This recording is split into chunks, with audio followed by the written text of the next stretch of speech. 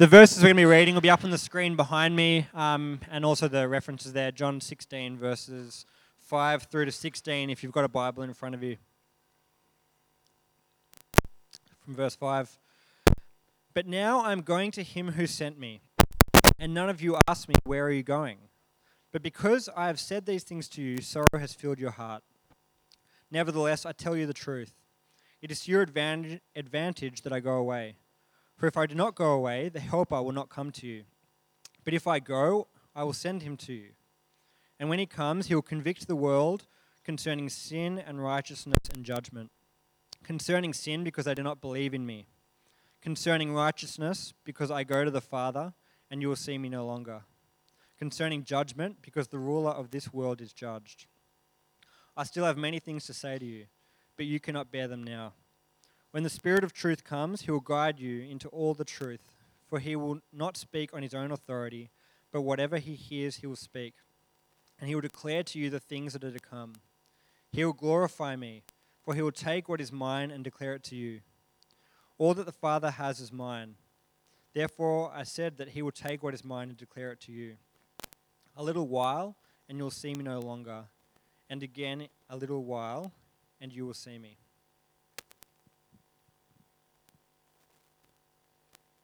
Well, good morning and welcome again to City Light. My name's Gav. I'm one of the pastors here. It's good to have you along here. Thanks for braving the cold and being here with us today. Hope you enjoy your time. As Jacob said, we're in the book of John at the moment, walking through this book of John, and have been for the last 4 or 5 months, and really seeing who Jesus is and what he has done and what he is like. And we've seen so far that in the book of John, John telling us is the Christ, he's the Son of God, and in him is life. First half of the book we saw Jesus perform 7 signs or 7 miracles, really revealing who he is as the Christ. Second half of the book, which we're in now, we've seen all these miracles have now sort of stopped, have ceased, and Jesus is just focusing on the last sort of week of his life, all really heading towards the cross, all really heading to what he came to do, to die for the sins of the world. And for the past little while, few weeks here, we've been looking at Jesus preparing his followers for his departure and really telling them what it is like to be a follower of him, what they are to be like if they're going to truly follow him. We've seen that. We read in John 12:26, Jesus says, if anyone serves me, he must follow me. And then Jesus has shown what that's like. He washed the disciples' feet and saying, well, if you want to be like me, do the same for one another. We've been looking at this idea of following him. We see that true followers do really follow. So that's where we are today. We're going to jump into chapter 16, but I'm going to pray before we begin. So let's talk to God together. Father, we want to thank you for this morning, that you have made it that we can be here in this building, that you have brought each of us here with a message to say to us, to comfort us, to challenge us, to remind us of who Jesus is. And you know that's what our souls need. And so this morning we just ask that as we've come here, that you would help us to just sort of quieten our souls, that you would meet us. We thank you that you are here by the presence of your Holy Spirit, and that we'll be comforted by that. Lord, give us minds that are steady and that have slowed down and not worried about what has gone on yesterday or will go on tomorrow or this afternoon. Help us just to sit still and hear the Creator of the universe speak to us. Lord, use me as your servant to speak truth. Help it to all about the glory of Jesus. We pray it in his name. Amen. Now, I wonder if you've ever been given a task or a job where you feel like you're way in over your head and you have no help or no support. Now, this happens to me regularly, but I can remember one specific time, and it was back in primary school when I was in year 6. I had this teacher, and take note, you teachers out here, that what she did at the start of each day, she'd walk into the classroom, and she would come up to the blackboard. That's how old I am. We had blackboards, with chalk, real chalk, and she'd write down a list of all the work she wanted you to get done in the day, and she would just list it out for the whole day. And like I say, page 35, 36 of your maths book, read this book, write this report, do all this. And she'd write, and it was more than enough for the whole day. So you had to work quick and efficiently to get through this. After she had taken 5 minutes or so to explain all the work, she would then get her cup of coffee and sit and read the paper for the rest of the day. That's what she did. She was very up to date with current affairs, though. You've got to give her that, right? She read the paper. And the thing was, right, she was a bit of a dragon lady. And so you didn't want to talk to her or approach her with any of your questions. She would regularly berate the rest of a child in front of the whole class. And so everyone was too afraid to even talk to her. And so if you didn't understand anything or had a question about something, everyone was too afraid to ask her a question. And so you'd also get in trouble if you didn't finish the work that she'd set. We're given this task, this job with no hope, with no help, and feeling overwhelmed and out of our depths, really, and we've given no guidance. Now, I wonder if you ever felt like that in life, where you feel like me in year 6, out of your depth, no help, no guidance, not sure what to do, but given a task to get done. I don't know about you, but I think we can often feel like that when it comes to Jesus. Whether you follow Jesus or not, you can hear what Jesus calls his followers to do, to be like, how to live, how to act, and you think, well, I can't do that. I can't give that up. You hear what Jesus says about relationships or sexuality or about loving others or forgiving or about money, about generosity, possessions, about communion. You think, there's no way, Jesus, I can do that. I can't do that. I can't give up what you're calling me to do. It's an impossible task. Or maybe you've walked with Jesus for a while and you've tried to follow him and you've tried to do what he calls you to do, and you failed, and you fail regularly. And you're tired of failing, and it can seem too much, and maybe it causes you to feel distant or cold towards him or stale in your relationship with him. And maybe it feels like God doesn't care, or he's not close anymore, or maybe he has left you. Or maybe you sit here in church each week, or you sit in small group week by week, and you hear this idea about making disciples. Go make disciples. Sharing your faith with other people. And you hear it and think, well, I have tried. And it didn't work. And I lack courage and I lack confidence, and I don't even know what to say to anyone. And I don't want to sound like a weird Christian. And you're tired of it. You're tired of trying, and you feel like you've been given an impossible task and you're out of your depth. You've tried, but it hasn't worked. Well, today we're going to look, as I said, again at Jesus' words to his followers. And he's giving them these words just before he leaves. So these are like the last few hours of his life. And so the fact that Jesus is about to leave his followers, these words hold such importance. It's almost his last words to them before he leaves. So they've got to be really important what he's going to say. So what does he speak about? Well, he speaks about another helper who's going to come and help them to actually be followers in this world. Another helper who is not only going to be with them, but actually in them. Jesus is going to talk about the Holy Spirit. His last words on earth are about the Holy Spirit. And the Holy Spirit is given to followers of Jesus to empower them to actually follow. And I want to say this morning to you here, the Holy Spirit is an absolute game changer. And I think here today in the church, we need to hear these words of Jesus. I think we have a lot to learn about the Holy Spirit's role, but also how to live empowered by him in this world as his followers. And I want to say I'm genuinely excited to share with you what I've been learning this week and what God has taught me about the Holy Spirit. And I think when we understand this gift of the Holy Spirit that is given, it really changes how we relate to God, how we experience God, and how we follow Jesus through the power of the Holy Spirit. So I want to show you this, and I want to jump to John 14 and John 16 today with you. But I'm going to show you sort of three movements that I think that teach us about the Holy Spirit. Here they are on the screen behind me. We have the Holy Spirit, we have his presence, his power, and his purpose and our purpose. So his presence, his power, his purpose, and our purpose. They all start with P, so you can remember. You're welcome. Anyway, now when it comes to the Holy Spirit, I think there are so many different thoughts and ideas and beliefs about the Holy Spirit.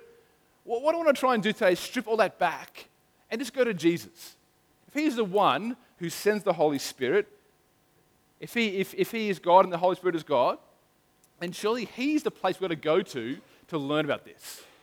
So we're going to jump into John 14 and 16. I want to say if there are the main two chapters in the Bible about the Holy Spirit are John 14 and John 16. We're going to try and jump into those today and learn about the Holy Spirit together here. So let's start by looking at his presence. Let me read for you John 16, chapter 16, sentences 4 to 7. I'll read them for you. It says this. I did not say these things to you from the beginning because I was with you, but now I am going to him who sent me, and none of you ask, where are you going? But because I have said these things to you, sorrow has filled your heart. Nevertheless, I tell you the truth. It is to your advantage that I go away. For if I did not go away, the Helper will not come to you. But if I go, I will send him to you.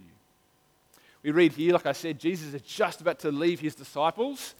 He's about to die on the cross for the sins of the world. He will die and he will rise again to new life, defeating sin and Satan and death, and then ascend to the right hand of the Father. And his followers here didn't really know a lot what was going on. All they knew was that he was going to leave them. They knew that. And they said, well, Jesus says they are filled with grief. They'd given up, 3 years of their lives. They'd given up their jobs. And now they're following Jesus around. And he's like, well, 3 years in, I'm out of here. And they're like, hang on, what's going on? And they're obviously filled with grief and they're upset. But I don't know if you caught what Jesus said in sentence 7. Just want to focus on sentence 7 for a second. Have a look on the screen again. I'll read it again. This is really important. Jesus says this. I tell you the truth. It is to your advantage that I go away. For if I did not go away, the Helper will not come to you. But if I go away, I will send him to you. Now, Jesus has said plenty of crazy things on earth here, but this is up there. The Helper Jesus is talking about here is the Holy Spirit. And Jesus is saying, you know what? It's better that I go and that I leave you. It's to your advantage that I go. Why? Well, then you will get the Holy Spirit. Then I'll send him. I wonder, would you prefer Jesus beside you or the Holy Spirit in you? If you had a choice, which one? Jesus beside you or the Holy Spirit in you? You know what Jesus' answer is? It's clear the Spirit inside you. It's to your advantage that I go, so that you get the Holy Spirit in you and with you. In preparation for this week, I read a book. I was reading a book called, the title of the book is Why the Spirit Inside You is Better Than the Jesus Beside You. It's a great book, and I think I encourage you to read it. But it's what Jesus is saying here. The Spirit inside you is better than the Jesus beside you. And I wonder if you believe this. Jesus walked for 3 years with his followers as their teacher, shepherd, and helper, and says, now I'm going to leave you, but it's better because I'm going to send another helper to help you. I wonder if you view the Holy Spirit like this. Are you as excited and positive about the Holy Spirit as Jesus is? If not, doesn't this show how far removed we are from grasping the reality of what Jesus is offering to us and has given us in the Holy Spirit? I want to jump to chapter 14 for a second. I'm going to read to you sentences 15 to 19 on the screen. Jesus speaking again. He says, and I will ask the Father, and he will give you another helper to be with you forever, even the Spirit of truth, whom the world cannot receive because it neither sees him nor knows him. You know him, for he dwells with you and will be in you. I will not leave you as orphans. I will come to you. Yet a little while, and the world will see me no more, but you will see me. Because I live, you will also live. I love this. Jesus calls the Holy Spirit another helper. He's saying he's another. He's the same kind. He's like me. Just as I was your helper, he too will be your helper. He too is God, just like me. And this helper, God, the Spirit, Holy Spirit, will be what? He'll be in you forever. Forever. And in 17, it says, God, the Holy Spirit is not just with you, but he dwells in you. He lives in you. This is a massive, profound truth right here. If you're a follower of Jesus, you have the very presence of God living in you. That is just a mind-blowing truth. You have God, the Holy Spirit in you. God is in you. Then Jesus keeps going. Sentence 18. How amazing is this? He says, I will not leave you as orphans. I'm not going to abandon you. I will come to you, he says. I think he's saying here, because of who God is, Father, Son, and Spirit in Trinity, one God, three persons. The Holy Spirit dwelling in you means that you have the Father and the Son dwelling in you as well. Jesus says in sentence 23 of chapter 14, Jesus answered him, if anyone loves me and keeps my word, and my Father will love him, and we will come to him and make our home with him. That we will come to him and make our home with him. Again, a crazy thought that God is dwelling in you. He's taken up his residence in you. You know, if you read the Old Testament at all, you have this idea of the Old Testament prophets looking forward to a day, longing towards a day where they can have this real intimacy with God.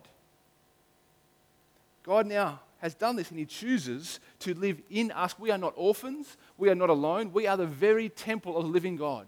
God dwells in his people. He dwells in those who follow him. If you're a follower of Jesus, he lives in you day by day. And I wonder if you've stopped and pondered this amazing truth and thought through the reality of what this means for you. God is with you.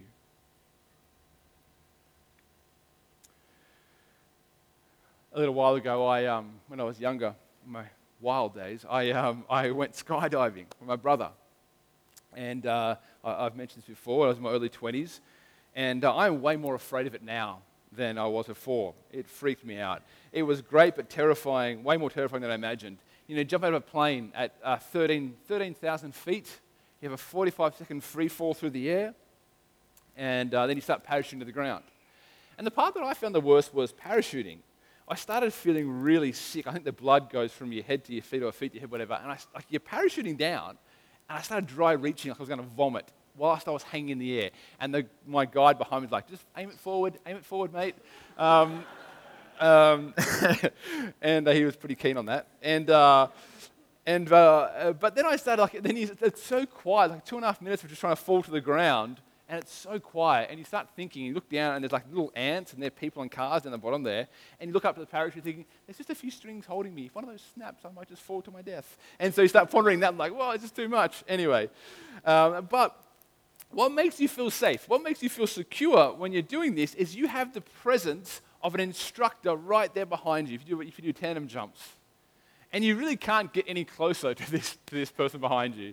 They are tied and tethered to you. So much so, they're so close you can feel their breath on the back of your neck. A little too close to me, don't like that, but you know, whatever. But what it does is it makes you feel safe and secure. And it makes you do something crazy like jumping out of a plane because you have an expert right there behind you. You can feel their presence, and it assures you that it's going to be okay because they've done this thousands of times and they know exactly what to do in every situation. Yeah, as followers of Jesus, you have the very presence of God not only with you, but in you. Through the Holy Spirit, we get this taste of heaven, of the new age, where Jesus says in the book of Revelation, now the dwelling place of man is with God. There's this now intimacy that we experience, not in its fullness yet, but we will in one day, but we experience a taste of that now by the Spirit living in us. And I really think, and I need this too, I think we really badly need more of a deepening consciousness of this sacred presence in us. We are not alone. We are not orphans in this world. We need not to hide, to fear, or worry, because we have the presence of God in each of us. And the Holy Spirit makes God's presence real to all of us. Through the Spirit, God is closer than ever before throughout history. He's in you. He's present with us in a real way. As real as Jesus was with his disciples. He's even closer than that. We often say, I wish I was there with Jesus and hearing what he said to us. No, Jesus is saying it's better you have the Holy Spirit. That's more intimate. You have that. I think when we believe this, understand this will grow our intimacy with God. You know, God has always been about having a personal, interactive relationship with his people throughout from Genesis right through to now.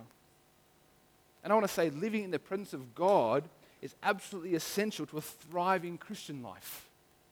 One author puts it this way. It's on the screen behind me, I think. It says, victorious Christianity is not found in knowing a lot of theology or manufacturing the right kind of feelings. It's found in abiding in the presence of a person. See, I wonder how your relationship with God would change if you saw his presence with you as a real person. What if you understood the feeling of conviction as his actual voice speaking to you? What if you saw sin not so much as law-breaking, but grieving someone?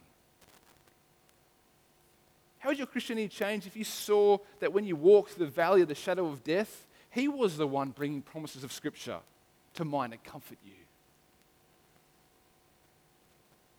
Now, please don't hear me saying that the Christian life is about a series of spine-tingling experiences or inner voices. Yeah, there will be times when we walk through that valley and it seems silent. By faith alone. Walking by faith often means staying the course when you can't see or feel anything, and to suffer through times of dryness, having to cling to the promises of God. But it's not the same as saying that God is absent during those times. He's not. God, the Holy Spirit, is literally with us until the end of the age. And He's promised to never leave us nor forsake us. In the darkest moments of our lives, of our struggles, of our seasons, He is as real as the breath in our lungs. Followers of Jesus have the presence of God in them by the power of the Holy Spirit. And this is an awesome, incredible truth that we need to cling to and understand deeper. That's His presence, but I want to show you His power. I want to show you the power of the Holy Spirit that helps followers to follow. Have a look at sentences 13 and 14 of chapter 16. It says this: when the Spirit of truth comes, He will guide you into all truth, for He will not speak on His own authority, but whatever He hears, He will speak, and He will declare it to you, the things that are to come. He will glorify me, for He will take what is mine and declare it to you. Here we read of the Spirit's power and His role in the lives of followers. When you read chapters 14 and 16, you read Jesus speaking about the Holy Spirit and He gives Him different titles to show His power and His role. Jesus will call here in sentence 13 the Spirit of truth, He says here, who guides into all truth. And the Spirit will not speak on His own, but only what He hears from the one who sent Him, which is Jesus. The Holy Spirit points and guides us again to the truth over and over and over again. And we've learned from John 14 that Jesus is the truth. Jesus says, I am the way, the truth, and the life. Holy Spirit points us to Jesus again and again and again, reminds us of Jesus' words and His works. Jesus says He doesn't remind us of the Spirit's own works, but of Jesus' works, and speaks only what Jesus tells Him to say. He reminds us of the truth. And we need this day by day. I don't know about you, but every day I hear so many different truths. I speak different truths to myself that are often lies. But the Spirit who reminds me of the truth, Jesus, and we need this day by day. Jesus says He speaks to us of what is to come. He reminds us of the reality of where I live, the time where I live, the gospel truth of what is to come, of what is past, of who I am. That's the Spirit's role. And His purpose is to illuminate this in my life, to illuminate Jesus in the gospel. A writer, J.I. Packer, calls the work of the Spirit a floodlight ministry, quietly turning everyone's attention to the Savior. That's what He does. John 14:26, we read Jesus saying this. He says, the Helper, the Holy Spirit, whom the Father will send in my name, will teach you all things and bring to your remembrance all that I have said to you. So the Holy Spirit will bring things to mind and to your heart what Jesus has said. He'll make the Word of God come alive to you in your heart and applying God's Word to questions and to doubts. And the Spirit will lead us and give us the power to obey His Word. He brings to mind the Word of God when we need it. He gives us spiritual eyes to see the beauty in God's Word, the power to obey. How do we apply? He takes timeless truths and makes them come alive to us. Helps us understand, to implement them. Holy Spirit teaches us all things, it says, all things that Jesus taught. What we need to keep going every day. Remember what Jesus said to us as we live in different seasons, different situations, different circumstances. Reminding us of what Jesus said, of how we to live as His followers. Promises to cling to. That's His power in our life. And Jesus believed the Holy Spirit would be a better teacher than even He was. And that may sound a bit strange, but Jesus explained that the Holy Spirit can apply the Word more powerfully because the Holy Spirit gets the Word of truth and pushed it to the deep recesses of our heart. He's a better teacher. This is the power of the Holy Spirit in our lives. He does not merely just walk beside us, coaching and inspiring us. He's working in us, in the depths of our hearts. A little while ago, my wife Katie and my kids surprised me which doesn't happen regularly. They're normally hopeless keeping secrets, especially Sav. But anyway, they surprised me, and they took me to do something called flyboarding. I don't know if you know what flyboarding is. Here's a picture of what it is. It's that. That's not me, obviously. I wish that was me. It's not. I'll show you a picture of me. It's not too bad. You got a picture of me? Yeah, all right. I feel like Iron Man, that sort of thing. That was me. It's called flyboarding. Now, it's quite difficult, and it was really cold that day. It was freezing, but it's a lot of fun. And so basically, you got the jet ski, and there's water comes to that part, and it blasts out so hard that you can just go up. And you get as high as over 10 meters high, right? And so it's quite high. And the most difficult thing is, it's all at your balance in your feet. And you've got to try and balance the board, and if you tip too far forward, you'll just head dive into the... If you go back, you'll flip backwards, and you'll just fall. And it's like you've actually fallen off a ledge. It's not slow, it's just poof, hit the water really hard. And it's quite difficult. But it was a lot of fun. We did that. And but I'm wearing a helmet there, and the cool thing is, in the helmet, there's a little earpiece. And the expert on the jet ski has a microphone. He talks to you as you're doing and tells you what you're doing wrong, gives you instructions. Now, it was really helpful in what he was saying, but his words didn't make a huge amount of difference to my abilities. His words could have made me like a pro or make me pull backflips like I saw the professionals doing later on. His words to me during that time only went so far. If he could somehow have held my balance or made my legs move a certain way and made me actually push me to do it, that would have been better, but he couldn't. He couldn't do that. He could just simply give me his words. So the Holy Spirit we have inside us, his power, is not just shouting instructions at us. He's in us, empowering us and guiding us, telling us things we need and helping us to hold fast the promises that we need to hear. He does not wait to be prompted. He guides and comforts us when we need to hear it. I love that the Holy Spirit is called another helper. He's just like Jesus. In the original language the Bible was written, it's Koine Greek is what it's called. And the word for helper here in what Jesus is writing, the word translated is paraclete. That's the word. And the word paraclete that relates to verbs meaning to encourage, to exhort, to comfort is what the word actually means. It can also relate to legal words. It can mean a legal advisor or a legal counsel or a prosecuting attorney. And as you read through John 14 and 16, Jesus' teaching on the Holy Spirit picks up all these meanings. The Holy Spirit engages in a wide variety of activities in the life of a believer. We see the Holy Spirit as a prosecuting attorney who exposes the sins of the world. He helps believers in their witness and strengthens and comforts them by his presence. He acts as an agent of revelation, reminding all that Jesus taught, just as Jesus did when he was on earth. The Holy Spirit is our helper, our present helper, who is just like Jesus. Just like Jesus walked alongside his disciples, we have the Holy Spirit in us, guiding us, doing this for us. And I want to say that we have this presence who is doing this powerful thing in our lives day by day. We need to be listening and to leaning on him, as the Bible says, keeping in step with him, following his leading as he points us to Jesus. And this may sound like a strange question. I don't think I've ever asked this before, but are you aware of the Holy Spirit's leadings in your life? Day by day, do you experience his power and his presence as he calls you to follow Jesus?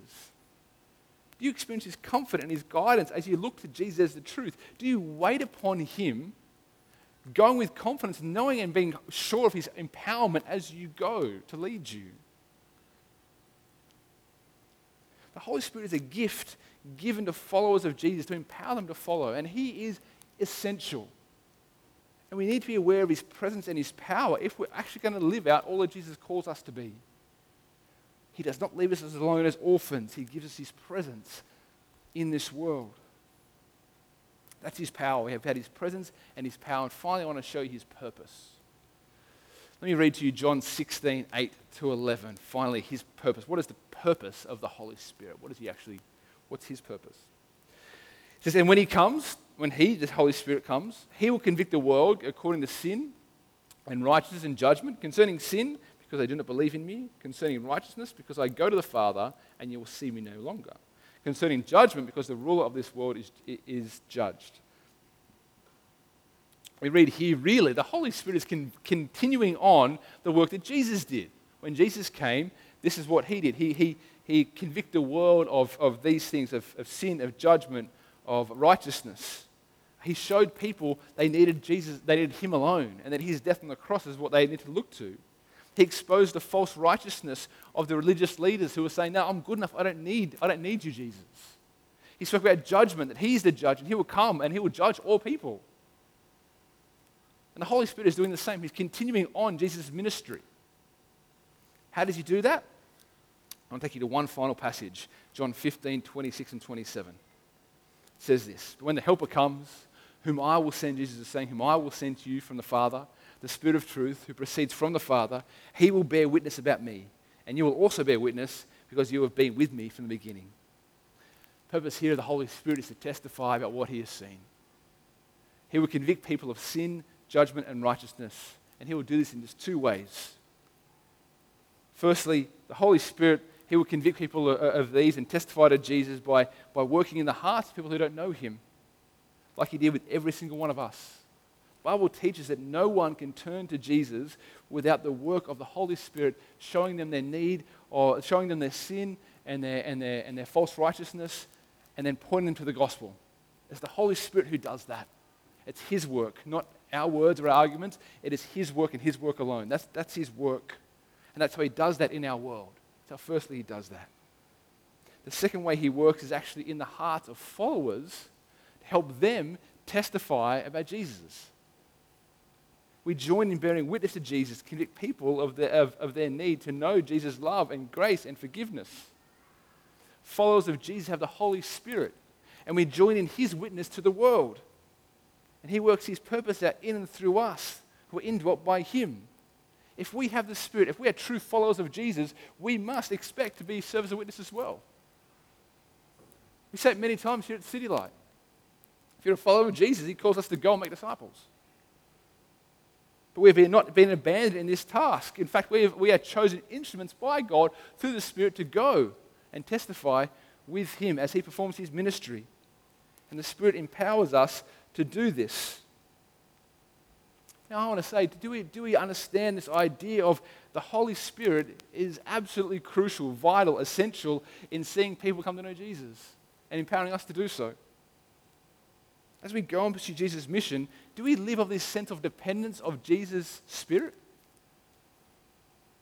Do we believe that we can do nothing without him? The Bible teaches it's the Spirit who works in us and in people who don't know him. And I want to say, if you grab hold of this, I find this more freeing and encouraging more than anything. It's not my words, it's not my arguments, it's not how smart I look or what I say or don't say. It's actually the Holy Spirit. It's about his work. Think about this for a minute. Think about Jesus' followers for a minute, his original followers, the 11 or the 12. They went from, if you look back towards the end of Jesus' life where he died on the cross and he had his 12 disciples, and they were there, right? And just before Jesus was arrested, after he was arrested, what did the 11 do? Well, he had Judas who betrayed him, but the 11, they all fled, they all left, and they all abandoned him because they were so scared. They were so scared that they too were going to be arrested.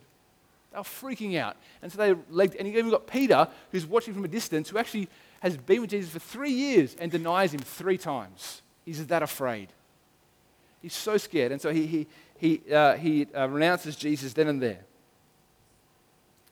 And then Jesus dies, rises again, and ascends to heaven. Before he goes, he says, look, you guys, I want you 11 guys. There's a blue-collared fisherman, uneducated. And he says, I want you going to be the basis of the church, my witnesses to the world. But Jesus says, but you've got to wait. Don't do anything. Don't lift a finger. Don't do anything until the Holy Spirit comes in power. You've got to wait for him. Basically saying you can't do anything until the Holy Spirit comes. Then what happens? The Spirit comes inside them, and it turns these cowardly men who abandoned him, these uneducated men, and they turn and they then go and evangelize the whole world. The basis of the church started with 11 very ordinary people. And then all came through the power of the Holy Spirit. He turned from cowards to these bold men and women who go and they go and witness to everyone and anyone to the ends of the earth. They're even threatened with death, and they're persecuted, and they say, we count it as joy. We count it as joy. We're persecuted for you, Jesus. They didn't have a degree in theology. They hadn't been to Bible college. Yet the Spirit empowered them to recall all that he said. And often you read in the book of Acts, people saying, aren't these just fishermen? They seem like learned people. The Spirit came and just transformed them. And God's power is not localized in one person like Jesus in one place anymore. It is now, his power is in every believer scattered to the ends of the earth, fulfilling his mission of making disciples. And God, through the power of the Holy Spirit, began his church, and we still feel the effects of that today. This is the role of the Holy Spirit in proclaiming Jesus. One author says this, in the book of Acts, the Holy Spirit guides, speaks, and moves. The disciples are simply trying to keep up. At their best, they are conduits of this mighty rushing wind, and he drags them to victory.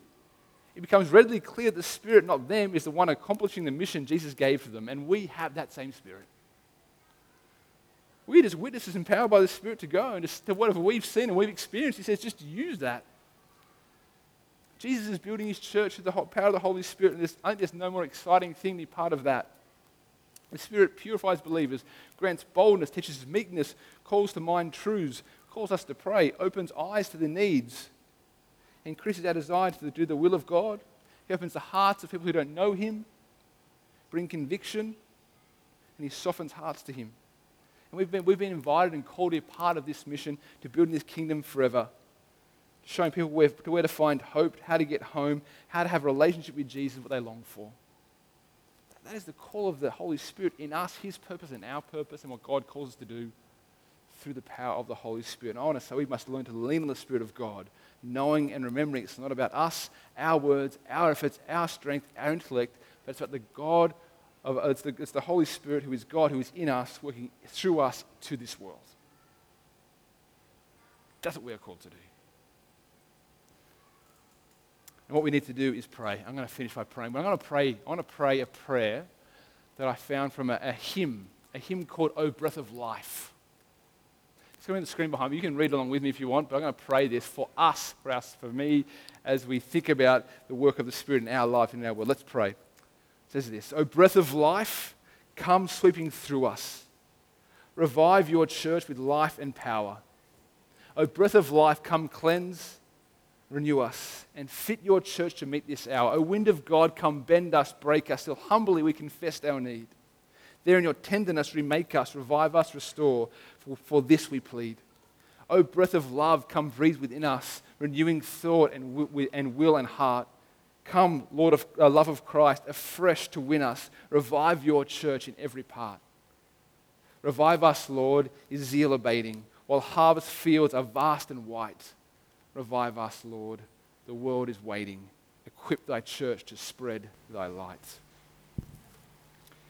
Here at City Light, we give you time to reflect on what God has said to you. Hopefully he said something to you and the Spirit is convicting you and encouraging you.